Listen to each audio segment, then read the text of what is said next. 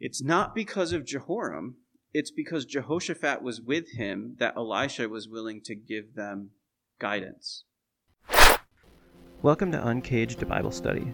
We hope our name gives it away, as we are looking to unleash God's Word in its entirety, from beginning to end, and unlock the power within the pages of Scripture. We aim to restore the authority of God's Word in a world that has lost its understanding of doctrinal truths, as well as shed a light on how from the first page to the last page, the Bible is pointing us towards Messiah, our Savior, Jesus. So we hope you enjoy the Bible study today. And if you did, follow us or share the podcast to help us spread the word around the globe. And if you leave us a 5-star review, that's a great way to let us know that you say amen and are impacted by what you've heard. So thank you for joining us on this journey. And in the words of Charles Spurgeon, the Bible is like a caged lion. It does not need to be defended. It simply needs to be let out of its cage. Let's unlock the cage together.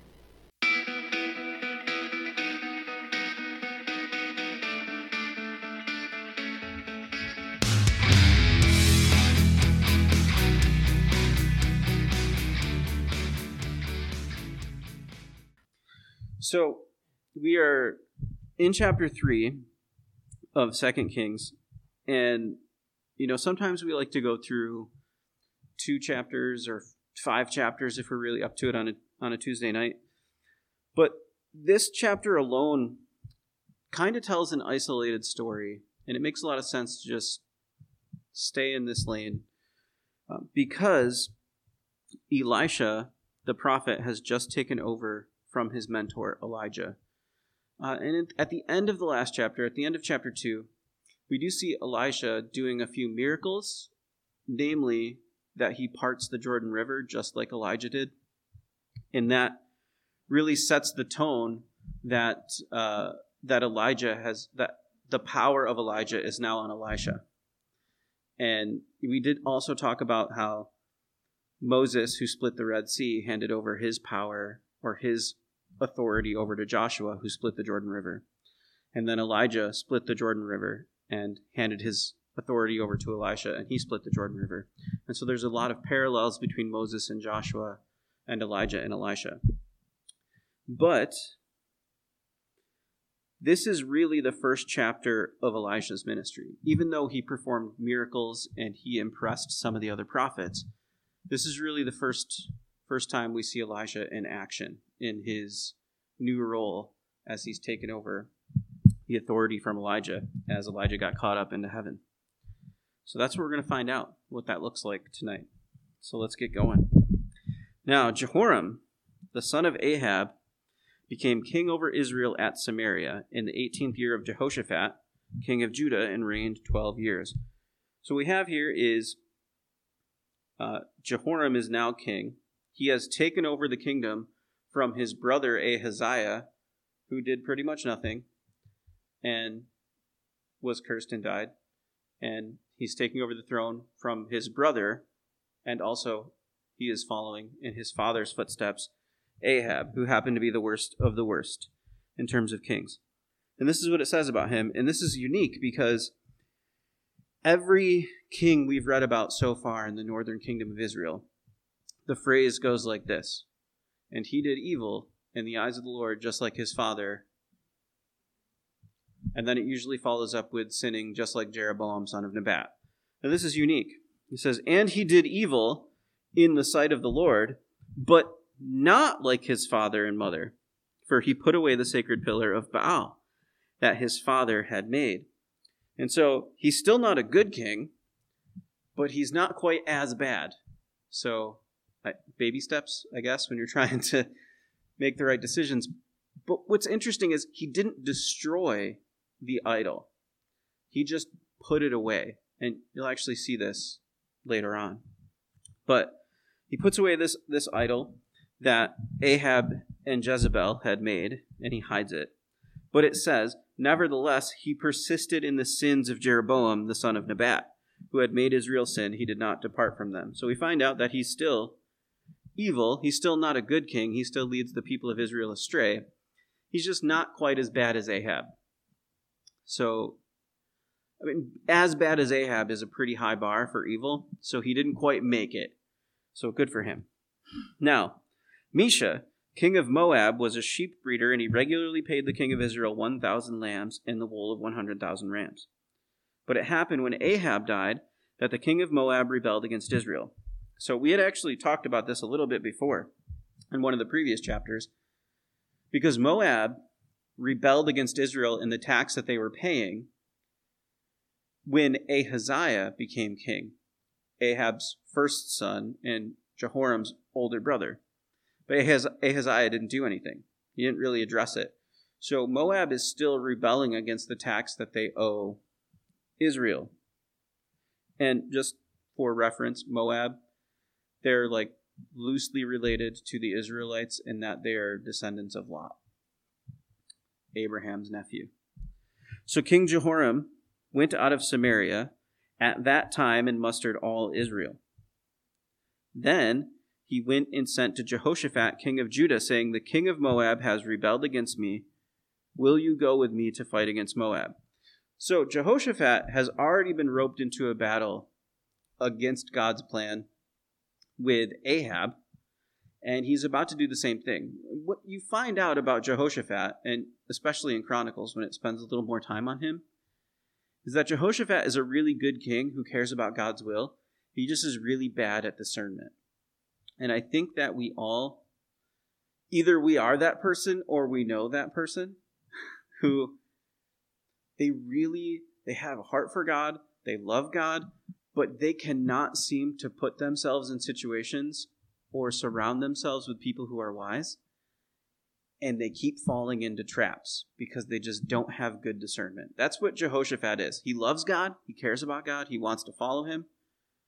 But he's just really bad at making decisions on his own. And so he said, "I will go up. I am as you are. My people is your people. My horses is your horses." And he said, "Which way shall we go up?" Now, in some ways, this is noble. He's trying to reunite the kingdoms of Israel and Judah and see each other as one people again. But he just doesn't understand the evil of the northern kings, and he gets roped into stuff he shouldn't get roped into. And so he answered, "By the way of the wilderness of Edom." So the king of Israel went with the king of Judah and the king of Edom, and they marched on that roundabout route 7 days. And there was no water for the army, for the animals that followed them. And so these guys have been roped in by the northern king of Israel, by Jehoram. And they get their armies caught into a place on this journey as they go to march against Moab. And they go to a place where there's no water, and the armies are dying because they don't have access to drinking water. It's important. You kind of need that to live. And so this is where it gets interesting, because you see the different attitudes of the people here. So you get to see who is really in love with God and who is in love with themselves. So the king of Israel went with the king of Judah and the king of Edom, and they marched on that roundabout for 7 days. There was no water for the army, nor for the animals that followed them. And the king of Israel said, "Alas, for the Lord has called these three kings together into the hand of Moab." So King Jehoram, whose idea this was, and who was leading the march, blames God for his own failure. And he complains that there's no water for the army on the route that he takes them on. But Jehoshaphat said, "Is there no prophet of the Lord here, that we may inquire of the Lord by him?" So one of the servants of the king of Israel answered and said, "Elisha, the son of Shaphat, is here, who poured water on the hands of Elijah." So the interesting thing is, Jehoram is throwing his hands up in the air and saying, "It's God's fault, even though I did this," which we all know someone like that too. If things are good, it's because of me. If things are bad, it's because of God. But Jehoshaphat, who is a good king and lacks discernment, has learned one thing in his time being the king of Judah, is that he's not very good at discernment. So he asks the prophets for God's will, because they're the ones who are able to deliver it to him. And he's good at that. And so in the middle of this problem, he does what he should do. And he says, isn't there a prophet who can guide us? Who can tell us what God wants us to know? That's a good idea. Ask God what he wants you to do. Or seek wise counsel from people whom you know understand God's will. It's a good plan. And so Jehoshaphat said, the word of the Lord is with him. So the king of Israel and Jehoshaphat and the king of Edom went down to him. Now here's the thing. Elisha is a prophet in the northern kingdom. And this is really his first act as a prophet. But apparently, his faithfulness to Elijah and the miracles that he performed right afterwards the rumor had made its way down to the southern kingdom, and Jehoshaphat had heard of him. Wouldn't it be great to follow God in such a way that what God does is heard, whether not because you're advertising yourself, but because of what God is doing through you? I think that is exactly what's happening here. So Jehoshaphat understands who Elisha is, and he says, great, let's listen to him. Then Elisha said to the king of Israel, what have I to do with you? Go to the prophets of your father, and the prophets of your mother. But the king of Israel said, for the Lord has called these 3 kings together to deliver them into the hand of Moab. So Elisha comes to the kings. He sees Jehoram, who is evil and doesn't follow God. And Elisha writes him off. And he says, why would you even ask me here? What's the point? You don't trust me. You don't believe in God. You don't trust God. Why don't you go ask the prophets you will listen to of false gods? Because you don't care what I have to say. And King Jehoram's response is, oh, God has brought us here to this place. No, Jehoram, you led us here to this place. But he's blaming God for his own troubles and for his own decisions. Then the next thing that happens is interesting. Elisha said, as the Lord of hosts lives, before whom I stand, surely, were it not that I regard the presence of Jehoshaphat, king of Judah, I would not look at you nor see you, but now bring me a musician. So, it's not because of Jehoram, it's because Jehoshaphat was with him that Elisha was willing to give them guidance. This reminds me a lot of Joseph in Genesis. Joseph was constantly under people's thumb who didn't trust God appropriately, whether it was his brothers, or whether it was Potiphar, or whether it was the guards in the jail cell. But wherever Joseph was, people were blessed because Joseph consistently followed God and was always humble. And so Jehoshaphat's presence blesses Jehoram. That's the kind of guy I'd like to be. I got a lot of work to do. But the next thing is interesting. Elisha, when he decides he's going to give them news and give them a message, he asks for a musician. And this is what happens. It says, then it happened when the musician played that the hand of the Lord came upon him. Now, I'm surprised we don't talk about this more often, because this is pretty powerful. Elisha wants to connect with God so that he can give them a message, and he asks for a musician. And when music is played that glorifies God, he draws close to God. I mean, this is exactly why we have worship music in church services. It can draw us closer to God. I mean, music itself is even, interestingly, 7 notes on a scale. Completion, just like 7 days of creation. I mean, music drew Elisha close enough to God so that he could give the message that they desired. I don't know what else to say. I mean, I think that's good enough. That's pretty profound as it is. And when we go and enter into a worship service and music is played, I think we should have that in the back of our heads. Saying, what have we come here to do? We came here to draw close to God and to each other. And that's a place to do it, and a great way to do it, according to the scriptures themselves. The one that I usually talk about is when David would play the harp for King Saul to get rid of the demons. And so music that honors God got rid of the demons of a tortured man when someone who is anointed by God played it. In this case, someone who is anointed by God is asking for music to draw closer to him. I think worship is incredibly important. And he said, "Thus says the Lord, make this valley full of ditches. For thus says the Lord, you shall not see wind, nor shall you see rain, yet the valley shall be filled with water, so that you, your cattle, and your animals may drink. And this is a simple matter in the sight of the Lord. He will also deliver the Moabites into your hand." So what goes on is Elisha says, what you need is water. Great. Dig some ditches, because tomorrow when you wake up, there's going to be water everywhere. It's been a dry run for 7 days. They haven't had any water. They're dying. But Elisha says, when you wake up tomorrow, there will be water. Now, this is also interesting because this is the first act of Elisha's real ministry dealing with the king. And Elijah, his mentor's first act in dealing with the king, was causing a drought.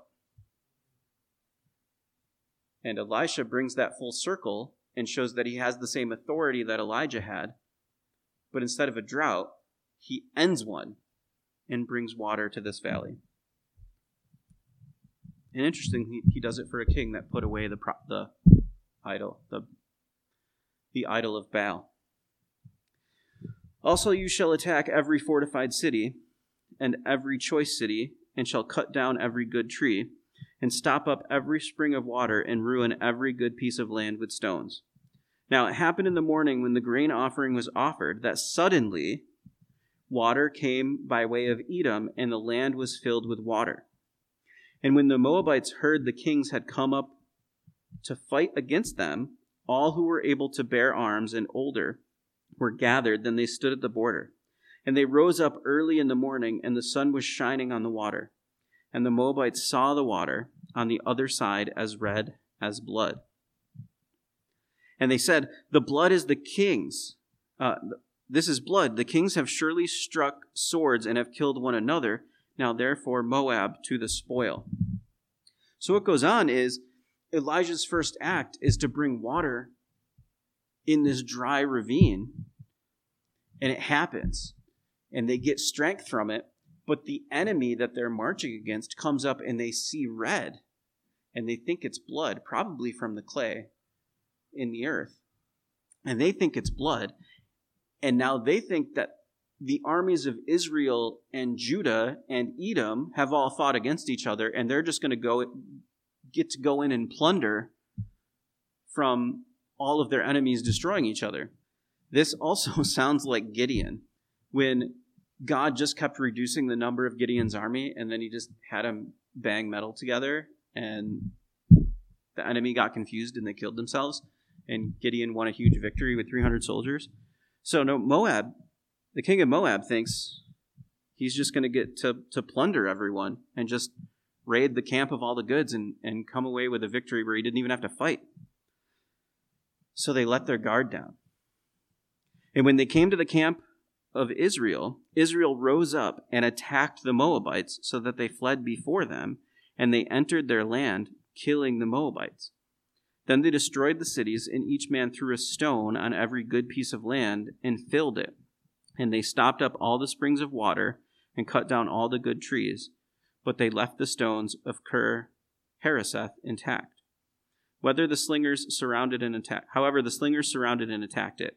And when the king of Moab saw the battle was too fierce for him, he took with him 700 men who drew swords to break through to the king of Edom, but they could not. Then he took the eldest son, who would have reigned in his place, and offered him as a burnt offering upon the wall. And there was great indignation against Israel, so they departed from him and returned to their own land.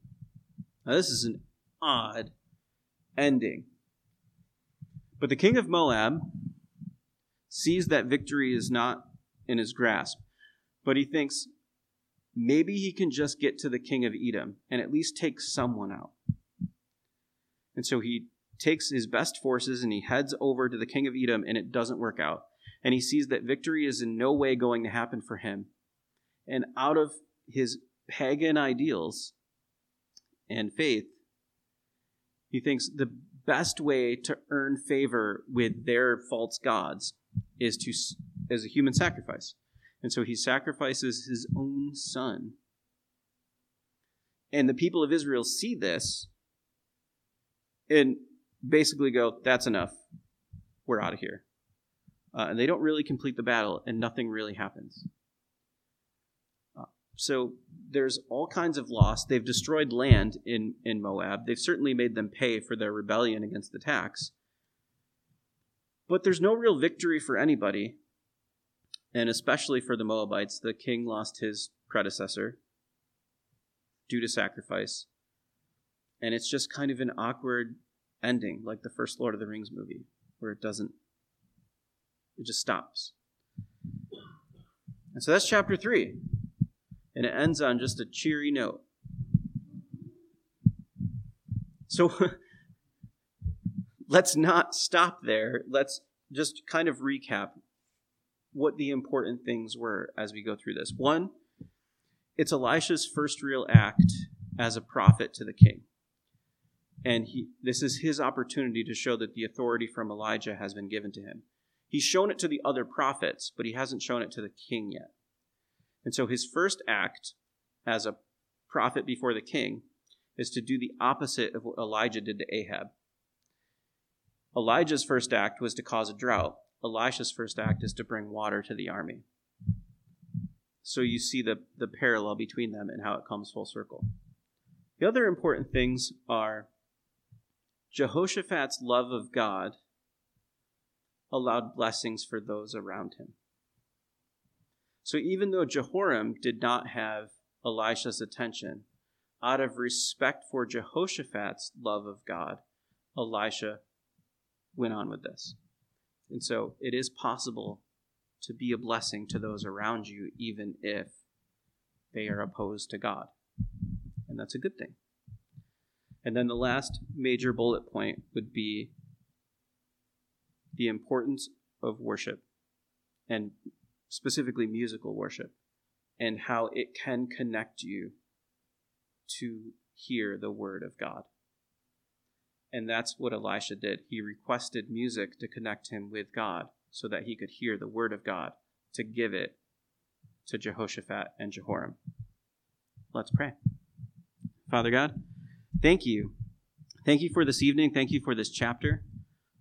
Thank you that we're on a day where we celebrate love. And on that day, we have decided to gather and spend time in your word because you're number one in our hearts. God, help us to make that true. And because of the love we have for you in our hearts, that we can be a blessing to those around us and who need to know who you are. Help us to be bold when we need to be and gentle when we need to be, so that those who need to hear your message have the opportunity to hear it as they need to hear it. In Jesus' name, amen.